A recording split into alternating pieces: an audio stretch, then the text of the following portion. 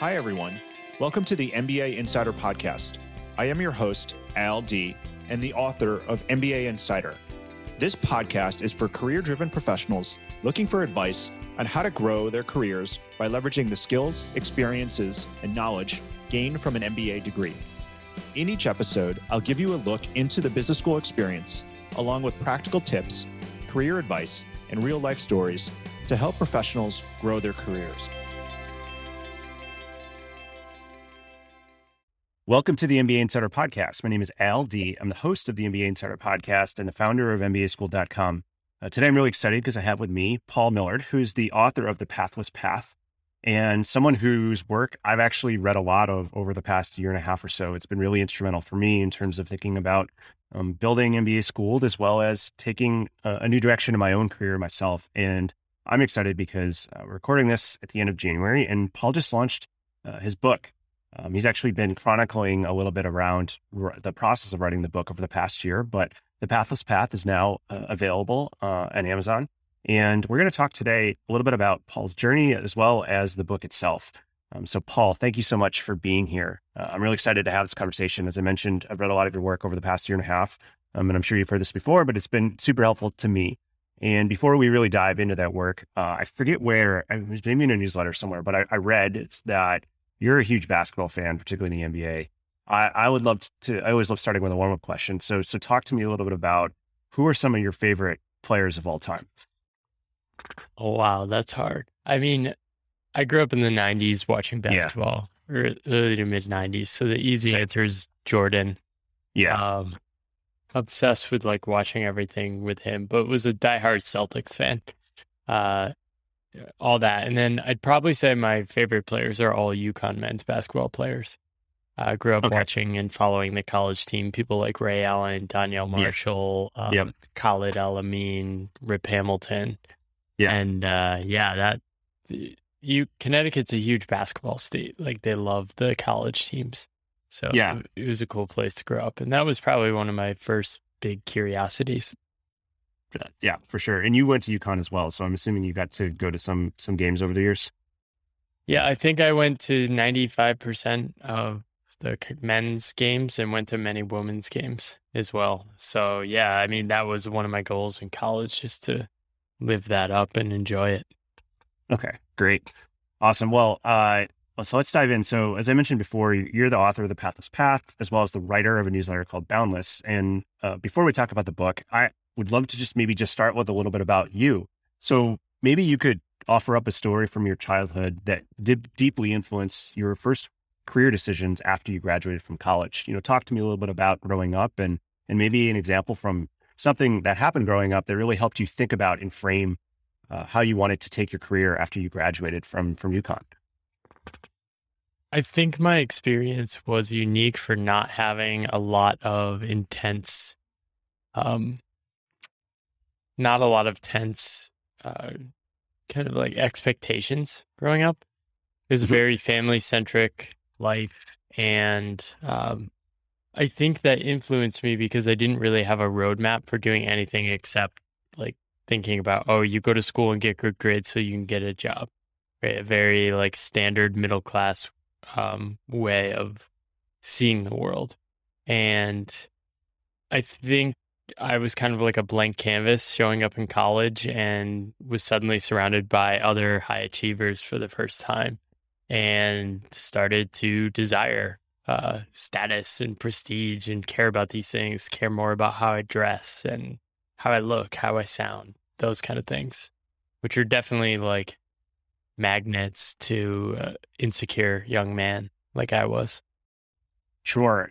So part of where that question comes from is just thinking about just your journey and some of the stops you made in your career. I know you spent a little bit of time at GE. I know you spent some time at McKinsey, some other places. And I just was curious more, it sounds like some of those things came about just from, as you mentioned, being, in environments with other people who were very driven by brand name companies or, places that most people would agree at the time were very great places to start your career. But I just wasn't sure if that had come just from your own desire just from what you learned growing up, or it sounds like maybe it was a little bit something of an acquired taste just from having been in some of those environments. Is that fair? I did an internship that for my freshman year at a manufacturing company, and I was just blown away by how boring it was and how little anything I did of consequence was. And I think from there awakened a desire to like keep searching for better options. Like, there's got to be more than this. Like, there's no way I'm like gonna go just spend the rest of my life in a cubicle because everyone thinks, oh, this is what you're supposed to do. So I bounced around to different internships. I eventually interned at GE, and like I liked GE better than the first company, but then while there I found out about consulting, and I kept wanting to like go to better and better work environments. So that was probably the driver. I think the underlying theme for me was I was just playing life as a game. I was not appreciating any sort of deeper pursuits for the sake of themselves. Like, I was doing my best in classes, but like if I could get A with minimal effort, I wasn't going to spend any time learning anything more deeply. Sure. And I think sure. a lot of people are like that. I mean, that was pretty normal when I was in school. Yeah. Well, I think it worked out at least to start off your career because, like you mentioned, you ended up at some great companies, and then eventually you went and got your MBA. And would love to maybe know just what was your journey like towards deciding you wanted to pursue an advanced degree and then going to business school at Sloan. So I did like school a lot. I liked engineering in undergrad, and I liked that it was very math focused and challenging and pushed me. I never pushed myself too hard though in that area. And I think after a couple of years of working, I wanted to go back and do engineering again. So I was in consulting, and a lot of people are going to MBA programs. So I used that as sort of a pathway to apply to the combined systems engineering and MBA program at MIT. My mindset at the time was I either get in and I go, or I stay in consulting and then figure it out. I didn't want to just go get an MBA for the sake of it. I wanted to do kind of a hard, challenging combined degree. And I think by that point, I was kind of realizing I missed being in school and probably had a lot of cool opportunities while there. And how was that experience at Sloan doing the dual degree program? I know you wrote a little bit about it in the book, but talk to me a little bit more about how your time was there, what you really invested your time in, what your experience was like. It was great. I think it was my first taste of realizing I wanted to escape work. Like, I think full-time MBAs are the greatest excuse in the world, where you can take 2 years off and not work, and everyone's like, yes, you're doing the right thing. Whereas, I mean, if you go work on your own and you make money and don't go into debt, people will be like, what are you doing? Why are you doing this? What is your plan? What is your next step? But if you go into $100,000 of debt and not work for 2 years at a business school, people are like, bravo, like, well done. It doesn't really make any sense. So I love just getting the space to breathe again and think. And I didn't realize that would become a deeper drive for me. Mm-hmm. But it was definitely starting to bubble up while I was in school, and I was trying to explore things out of my comfort zone for the first time and learning for the sake of learning and experimenting with things. I didn't think I'd go back to consulting, but eventually I ended up in the second year basically just applying to consulting again because I hadn't come up with a better option. Yeah. So talk to me a little bit about that. And it sounds like I think you did go into consulting afterwards, again, at least for a stint. What was it like to have come to that realization during your second year that you hadn't found another option and then you were diving back into something that you had already done? Were you feeling all right about that? Was that challenging to you? Was it just, this is just what it is? I think a lot of life is like this. If you don't put effort in, the easiest thing to do is do what you did yesterday. Yeah. Right. So I had worked in consulting. I was pretty good at it, and it was just the easiest option to continue doing that. To change in a dramatic way would have taken a lot more effort. Really, what it would have taken was introspection and like grappling with my insecurities and fears. But I don't think I was ready to do that, or didn't have the tools, or didn't have the role models to do it back then. And alternative paths are not something people do out of business school. They might like go fund a company, but they'll do it under the security of like VC funding. Or they're independently wealthy. I didn't find a lot of people that were like, yeah, I'm just going to like work on my own and freelance. Mm-hmm. Right. For sure. Well, and also I think at least in many business schools, the adage of you can only be what you can see, it still kind of applies. And to your point, if you're not seeing a lot of other people who you're networking with or talking to kind of go down that path, you're not going to think about it. On the flip side of that, if you see people going into different area functions or industries in droves, well, I think that often will give you a mental model for what you can do as well. And I think it really must take someone who has deep conviction in the path they want to go in to maybe do something that's a little bit different. Or maybe they're just inherently contrarian and are just going to be like, all right, well, I'm not going to do any of the things that everyone else is going to do, and I'm just going to do my own thing.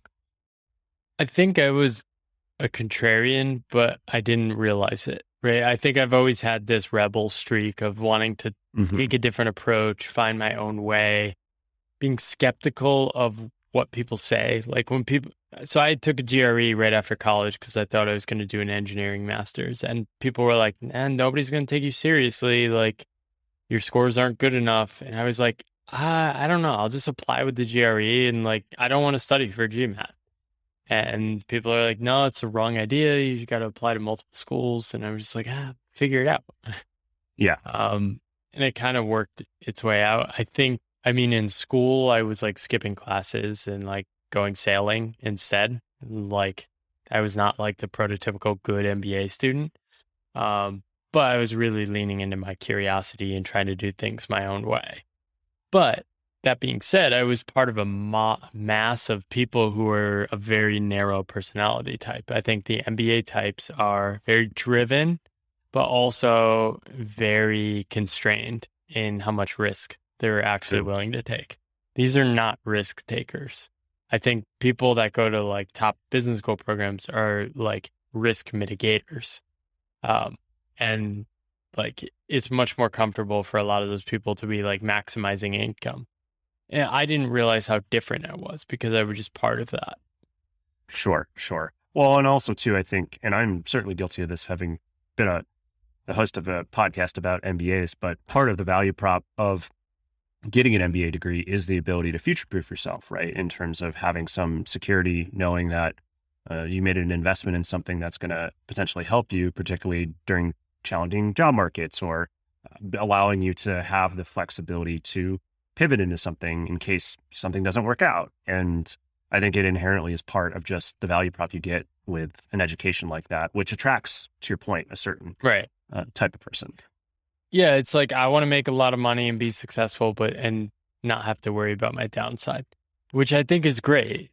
Like, the downside to that is once you reach a certain level of success, and a lot of people reach this in certain industries, you can kind of always get a job. Right. Yes. Yeah. And that blinds you to other possibilities of other paths. Right. And it took me a while to realize that's what I was doing. So after you graduated from Sloan, as you mentioned, you went back into consulting. Was that different at all from what you were doing before business school, in terms of how you viewed the work, and also how you viewed work in general? And then as a follow-up to that, I know at some point, as you've written about in your newsletter and also in your book, you also had a kind of a medical condition that I think transformed you. So could you maybe talk a little bit about that as well? Yeah. So my first job was working for a company called A-Connect. We staffed independent consultants, and I also worked as a consultant. So got to like run a staffing business of freelance gig workers and also work on those projects as an internal consultant.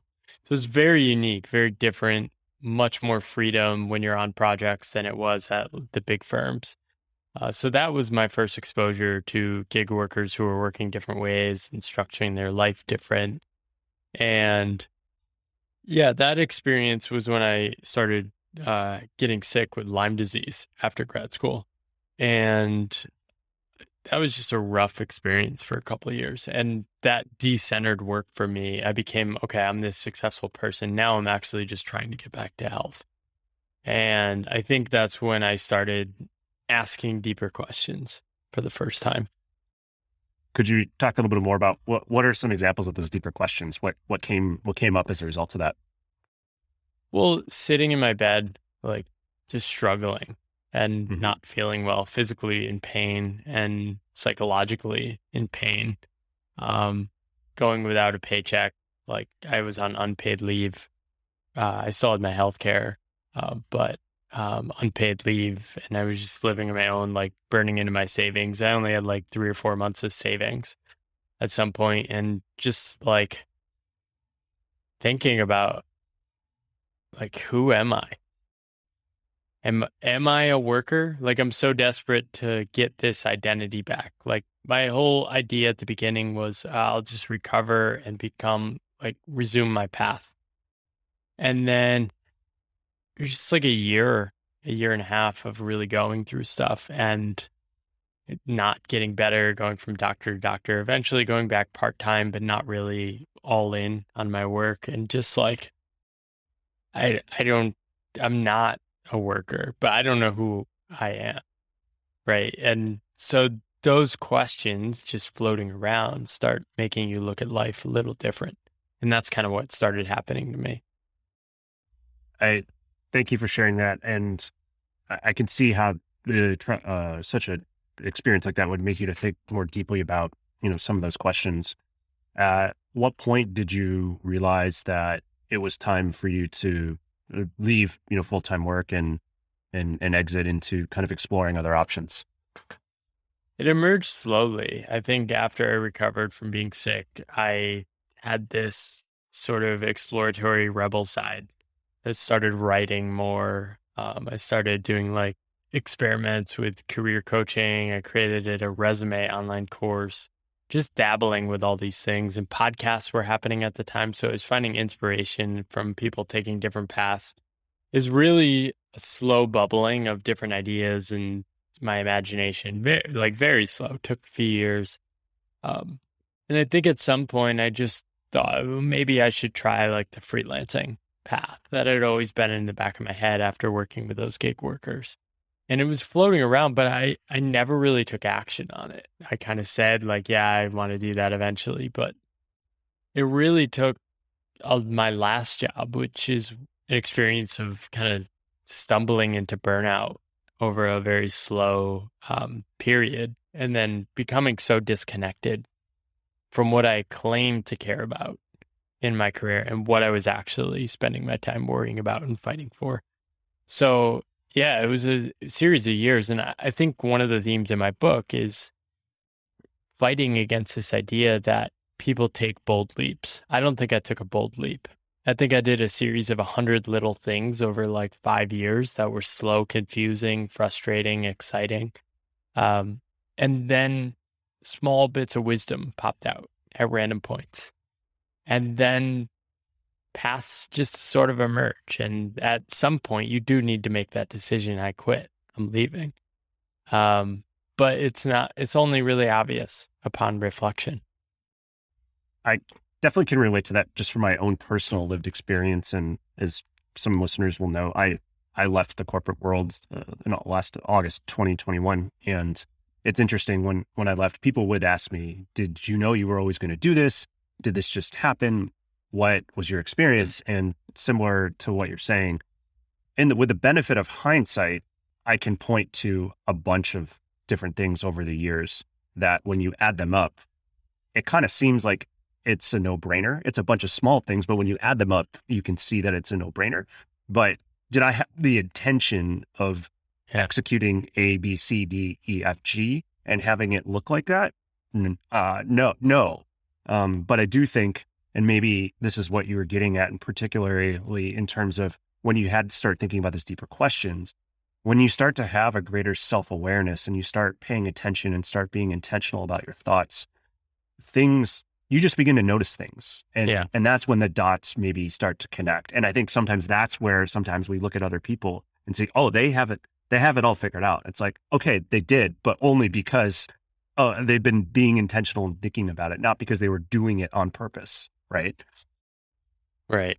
Yeah. I mean, you started the podcast 5 years ago or so? I started the blog about 7 years ago, and I started the podcast about 2 years ago. But yeah, I mean, and for context too, yeah. For did you start those with the intention of quitting your job, or just your curiosity? To curiosity, absolute curiosity, and a little bit of curiosity, and also to solve a problem that I had for myself.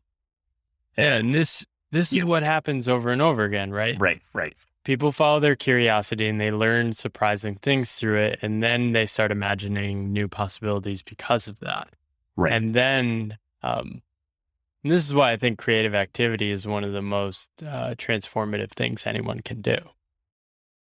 Totally. I couldn't agree more. And I just, even in my time so far, even though it's only been short, just having more time to do creative activity has, as a result of that, has spurred even more ideas and more opportunities. And many of these things I never could have imagined in my prior life because I just didn't have as much time for that.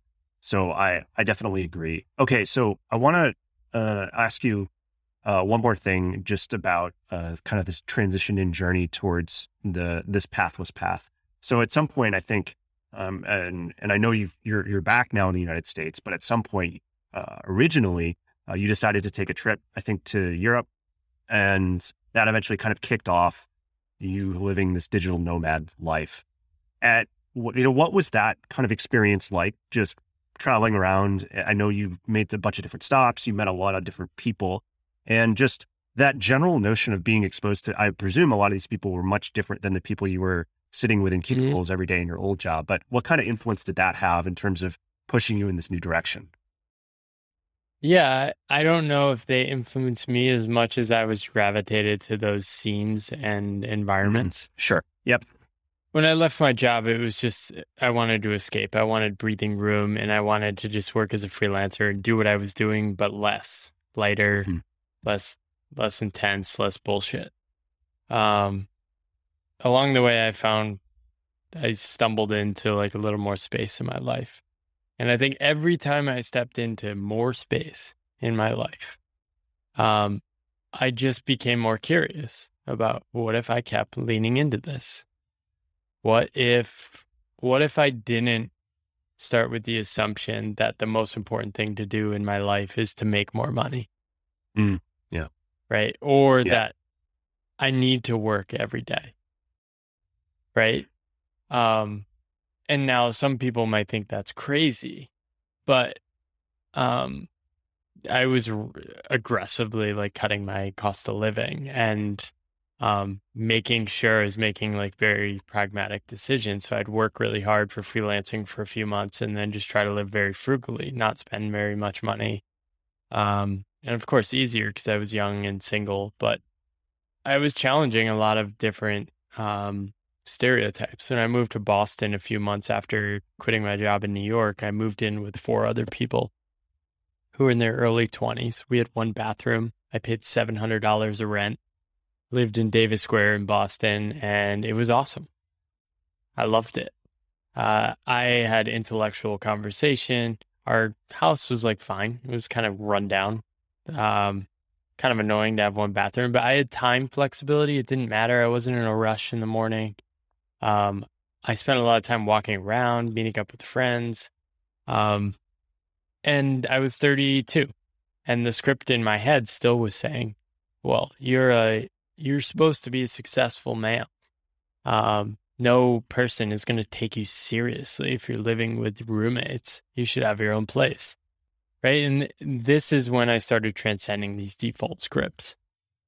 And every test I did, I just remained happy, or if not happier, because I realized the value of my time and life force and life energy. I had incredibly undervalued it. So I started to realize I'm just so willing to live on so little to protect that. And what would happen if I protected that and let that emerge and grow over a number of years? And that's what kind of led me to like, okay, what if I go travel with that space? What does that feel like? Okay, now I traveled and I'm doing work remotely abroad. What would it look like if I did that for 3 months instead of 1 month? And it all just kind of emerged. So I really like what you said about challenging some of these default scripts and these things that you grew up with or that you've you've grown with over the years. And hearing you talk about it, I certainly understand kind of the thought process behind it, but objectively, it sounds like it can be a pretty daunting thing to do. It's not necessarily something that is for the faint of heart. And I'm just wondering if you could maybe talk a little bit more about just the intentional process of doing that, if that exists, or like how that even works, because it's, as someone who has done some of this myself, it's not a walk in the park, to say the least. Yeah, it's if you want to grapple with your inner like psychology and insecurities and fears, embracing an unconventional path is the fast track to it. And I think I valued that learning, that discomfort. I had a sense that if I just coasted through life on easy mode, I would end up without much like resilience as an adult, not very happy with myself. So I think it was a hunger for growth and discomfort and change, a boredom with the people around me and the environments I was around in New York. It's like everyone just cared about like nice restaurants and like nice vacations and the 3 or 4 weeks they had off from work every year. It's like, gotta be more. So I don't think I expected what I was getting into. When I quit my job, it was instantly just terrified of like, oh my God, I need to make money. I feel so like scared. But you also realize, oh, you can react to that and just try hard and try new stuff and do stuff outside of your comfort zone and try to do consulting, even though you've never done that on your own and it's really hard. And I just valued the learning along the way. So now, do I still have insecurities about the future? Yeah. Sure. Yeah. Do I worry about money? Yeah, all the time. But they're like micro existential crises that occur along the way, and I can laugh at them now because I know what the trade-offs are. I know how I value my time in my life, and I know what matters to me. So something you wrote about in the book, and I know you've tweeted about and written about before, is the concept of infinite versus finite games. And I just would love for you to maybe share a little bit more about that and how being able to unwind some of the default scripts maybe ties into that. Yeah, so I think a big shift for me was discovering Agnes Callard's idea of aspiration. And this is a journey of seeking to become a different version of yourself, right? A lot of people aspire to this. Some people call it the ideal self.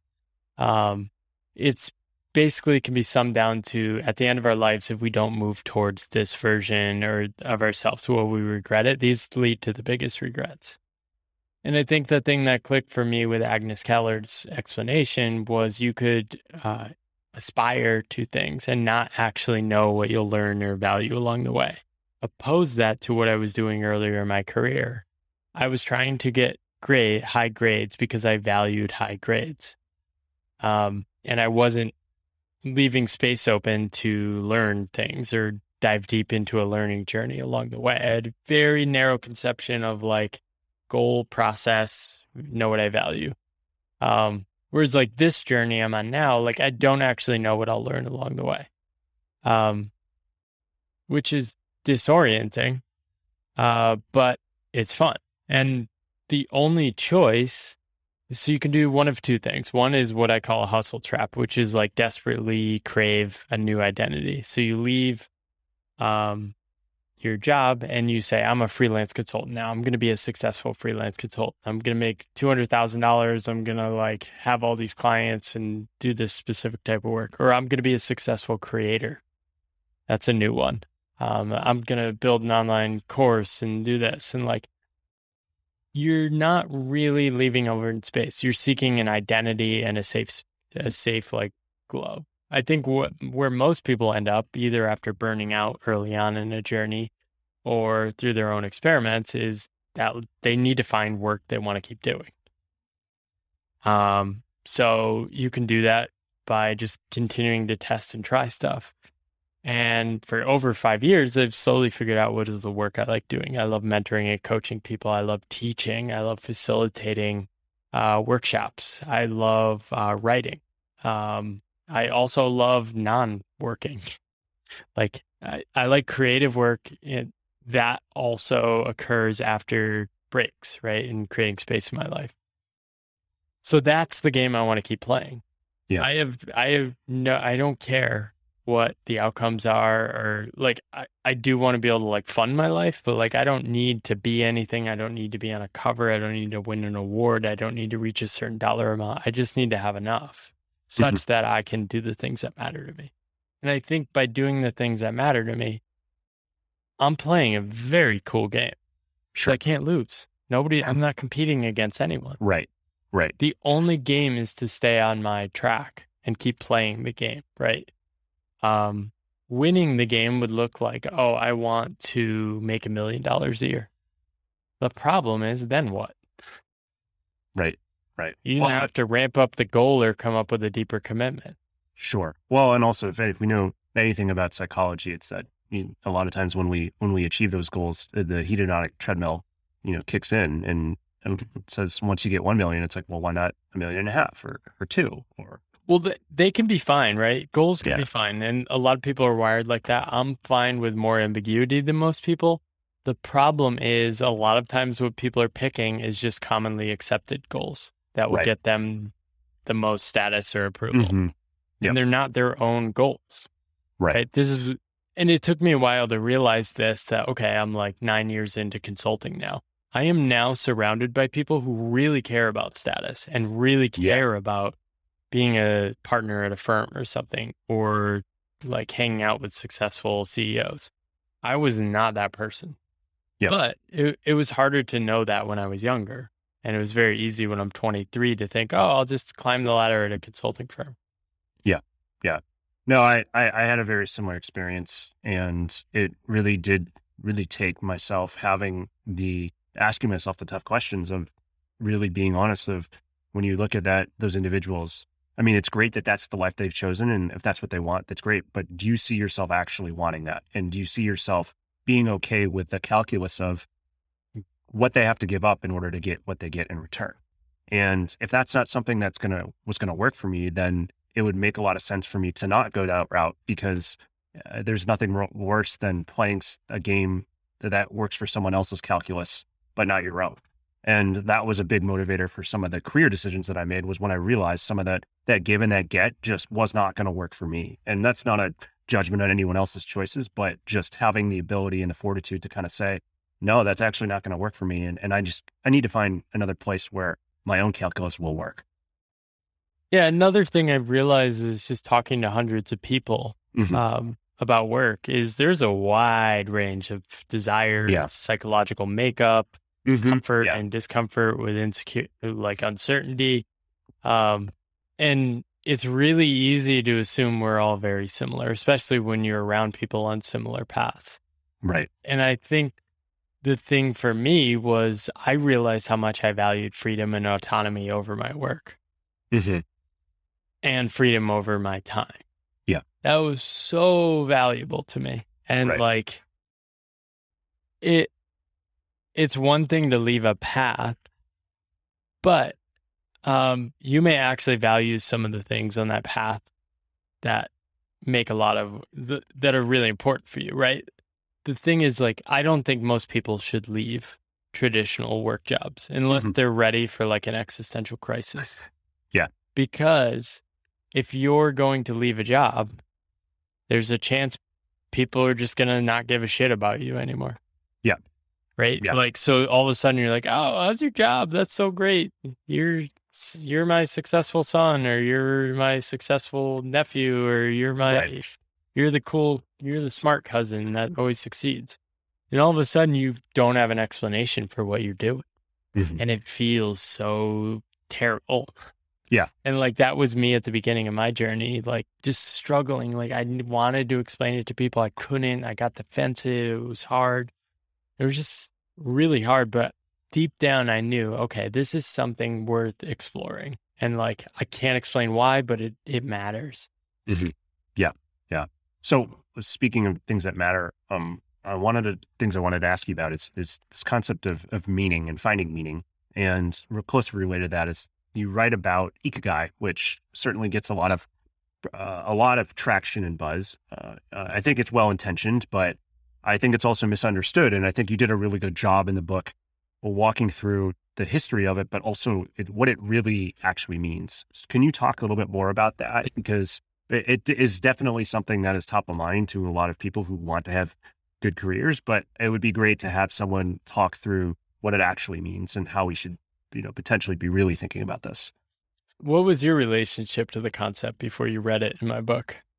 So my relationship with the concept was, it was kind of like, to be truthfully honest, I thought a lot about, I don't know if you've ever seen those diagrams of design thinking, right? Where it's like feasibility, viability, and usability and finding the sweet spot. And so my biggest kind of representation of it was very similar to that in terms of Ikigai was the thing very much like design thinking, where you're trying to find the sweet spot between a whole bunch of different things. And I think the biggest takeaway that I took away from it originally was that, like in a perfect world, everyone would be able to do all the things that they wanted to do without abandon and without any constraints. But we don't live in a perfect world. So you probably Right. do something that, yes, like you do enjoy, but that also actually pays you because, and that you actually have a shot at doing, because like, yeah, I would love to be an astronaut, but I'm never going to be, like no one's ever going to pay me to be an astronaut. So it was more of like, oh, this is a useful mental model to think about what I could be doing that is like interesting, but also that can, help me get paid. Yeah, these ideas of meaningful work, that like our work has to be meaningful and we can find these dream jobs. I think they're a little bit illusory. And they trick us into thinking that within this narrow container we call a job that's done 50 weeks of the year for a company, we can find everything we need, right? And I don't think there's anything wrong if you do want to search for like the combo of all those things, money, meaning, having an impact, all those things. But I don't know. I don't buy it. Like, I think one, it's a bad frame of reference. I think two, it's not actually tied to the real meaning of the word, from Japanese, which is essentially reason for being. Right. And knowing like Eastern traditions, that's very much like an accepting the flow of the world, the Tao, things like that, rather than, we just need to find our dream job and like monetize our passions. It leads a lot of people into false things. And Yeah. If you look at the history of it, it's basically this random chart that somebody created around purpose in Spanish. And then American blogger or British blogger basically swapped out purpose for Ikigai, and then added some color and then published it, and then it just went viral. Yeah. But it's not a Japanese conception of it at all. I don't think I've talked to friends in Japan and they're like, no, nobody really like uses that diagram. But so what's the answer then, right? What do you do instead of searching for like a dream job or like trying to monetize your passion? I think like my pitch to people, which is not a playbook, it's not follow my path. It's more like, hey, here's my shift. My shift was seeing work as something that is a job that's paid for, towards work of your life is like finding the things worth committing to, finding those things, those infinite games that you want to play. Yep. And being willing to pay the price for them. So seeing reality as it is and seeing like, okay, I love writing. There's two paths here. One is to like try and monetize it. By trying to monetize it, I'll probably lose some joy of doing it. So how about if I just monetize other stuff and create the space in my life such that I can keep doing the writing and see where the writing leads?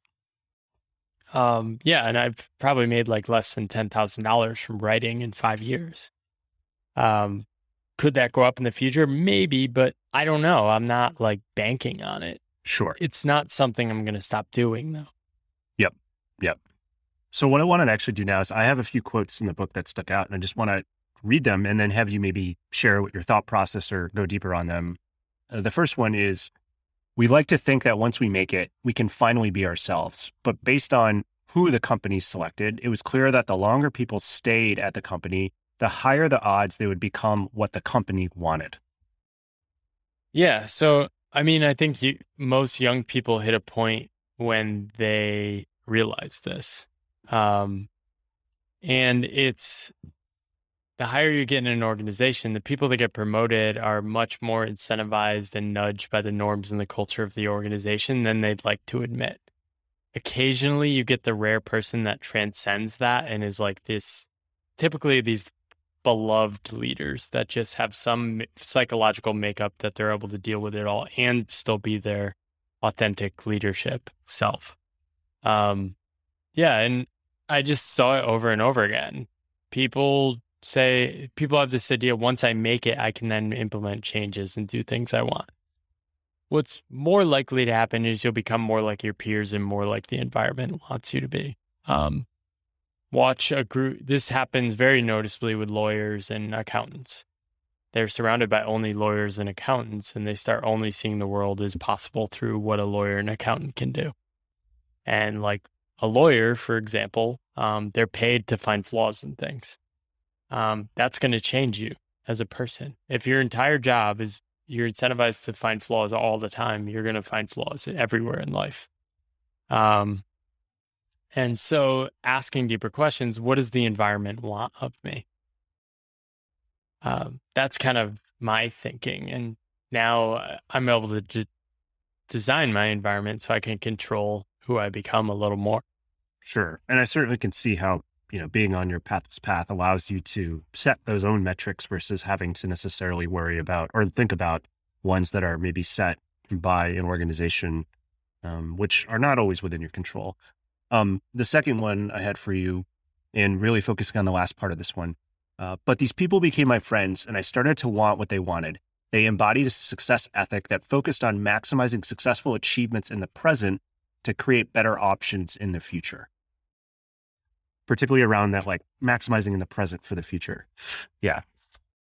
Yeah, it's this broader career identity. It's a careerism where you start to see yourself as a person on a trajectory or a path, right? And the game is always to do things in the present that prove that you're worthy of access to things in the future, right?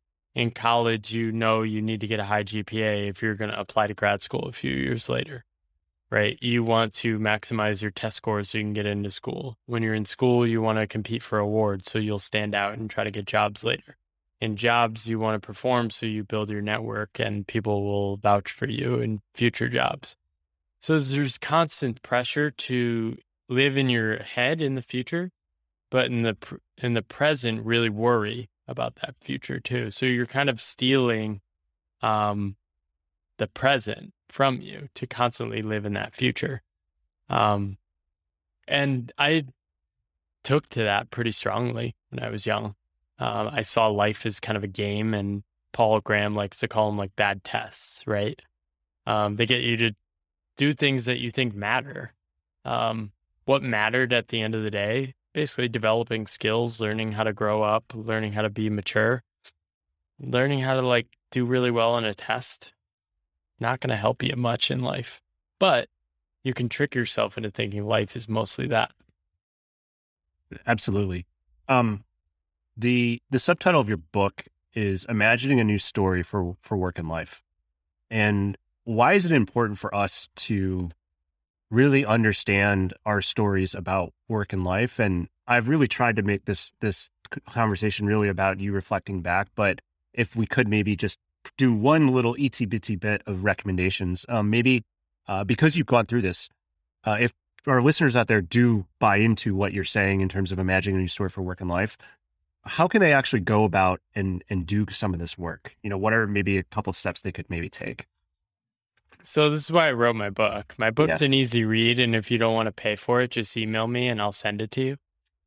So there's the plug for my book. I want to help people come up with different ideas and inspiration to remix their paths.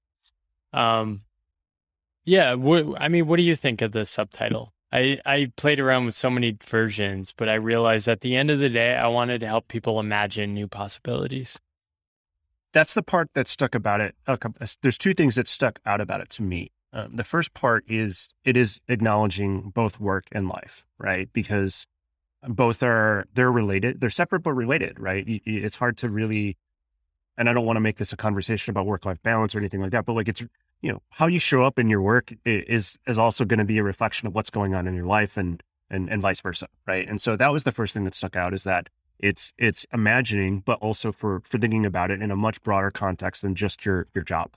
But also I do like the word imagining, because to some of the things that you had mentioned, I've definitely been guilty of this for myself, but sometimes I have gotten myopic in the past about potential paths. And as a result of that, drawn a lot of anxiety personally around, well, if that's the path and that's not what I want, or if I don't think I can do that, then I'm screwed. And it's like, okay, or you can maybe think about, what if there's alternative paths?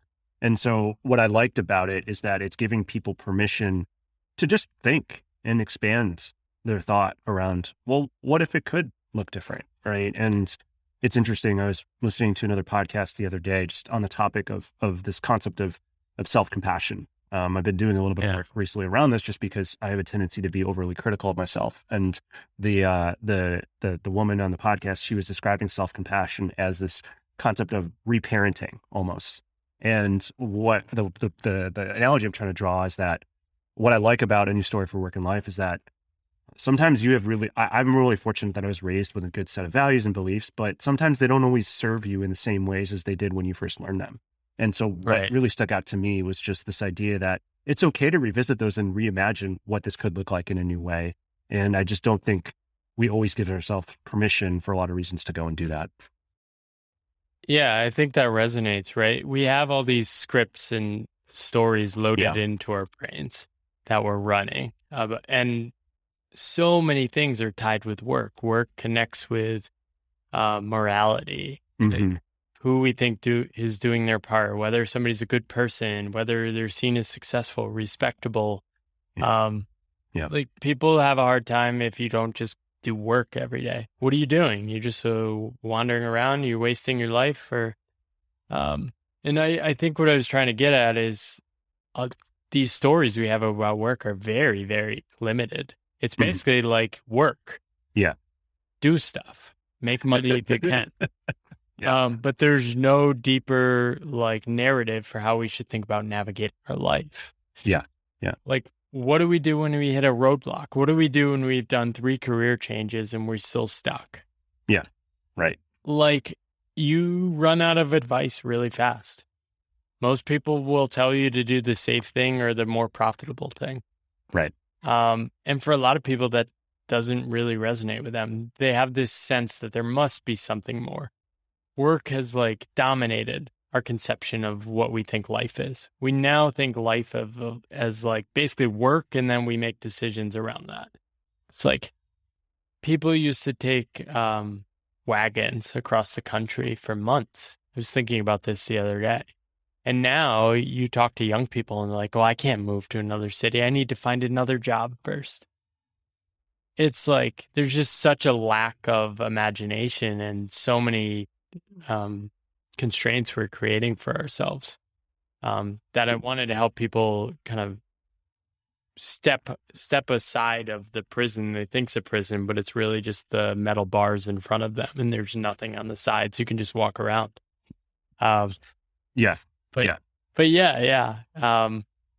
New story, and it's really about shifting and seeing work as something you do in a job for a paycheck towards something that matters to you that you want to keep doing, and then fighting for that to make it happen within the reality of how the world actually works. So one of the quotes that spoke to me that I think aligns with this idea of imagining a new story for work and life is, I think you wrote, in Aristotle's world, the more contemplation, the more happiness that there is in life. And one of my takeaways, at least from the book, was that now's as good as the time as ever to just start contemplating what that shift could be for you if you did start to think about a job as things worth investing your time in versus just a paycheck. And obviously, we all have our own worlds and realities that we live in. And, I know for me, the path that I've taken, there's a certain amount of privilege that comes with that. But it does give people, what I took away from the book is that it does give people some permission to think more broadly about what else could be out there, and at least putting some thought and intention behind it. And I'm a byproduct of 10 years of Jesuit education. So this idea of intentional reflection, I think just kind of spoke to me. That's a beautiful tradition. Yeah, it is. Well, Paul, thank you so much for coming on the MBA Insider podcast today, for sharing your story and talking a little bit about your just published book, The Pathless Path. Congratulations. If people want to buy the book or find you online, where can they go? Where can they find you? Think-boundless.com, or just search The Pathless Path Paul on Amazon, or P_Millard on Twitter. Pretty available. Always down to talk about these things. And I think my message really is for people I'm not writing for the people that like, don't you think you can't do this because of X, Y, and Z? I'm writing for the weirdos all around the world, all different financial circumstances, all different family situations that reach out to me, just like you, Al, that are like, there's got to be more. Like, I'm writing for those people. So if I'm speaking to you, like, go check out my book. And like I said, I'll give you a copy for free if money's tight. Hi, everyone. Al D here, and thank you so much for listening to the MBA Insider podcast. If you liked what you heard, make sure to head over to Apple Podcasts and to write a review. It will only take 15 seconds. I'd also love to hear what you've been listening to on the podcast and any suggestions you have for how we can improve. Find me on LinkedIn or head over to mbaschooled.com/podcast.